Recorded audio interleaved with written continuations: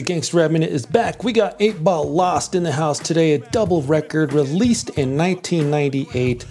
This was my favorite double record at that point.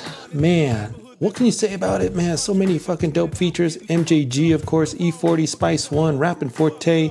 We even got some Bun B and No Limit on here.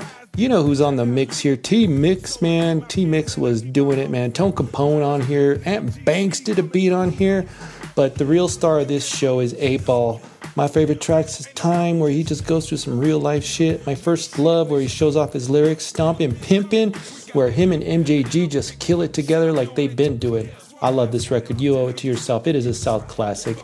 Check it out on your streaming services. This is the Gangsta Rap Minute, and I'm out. Peace.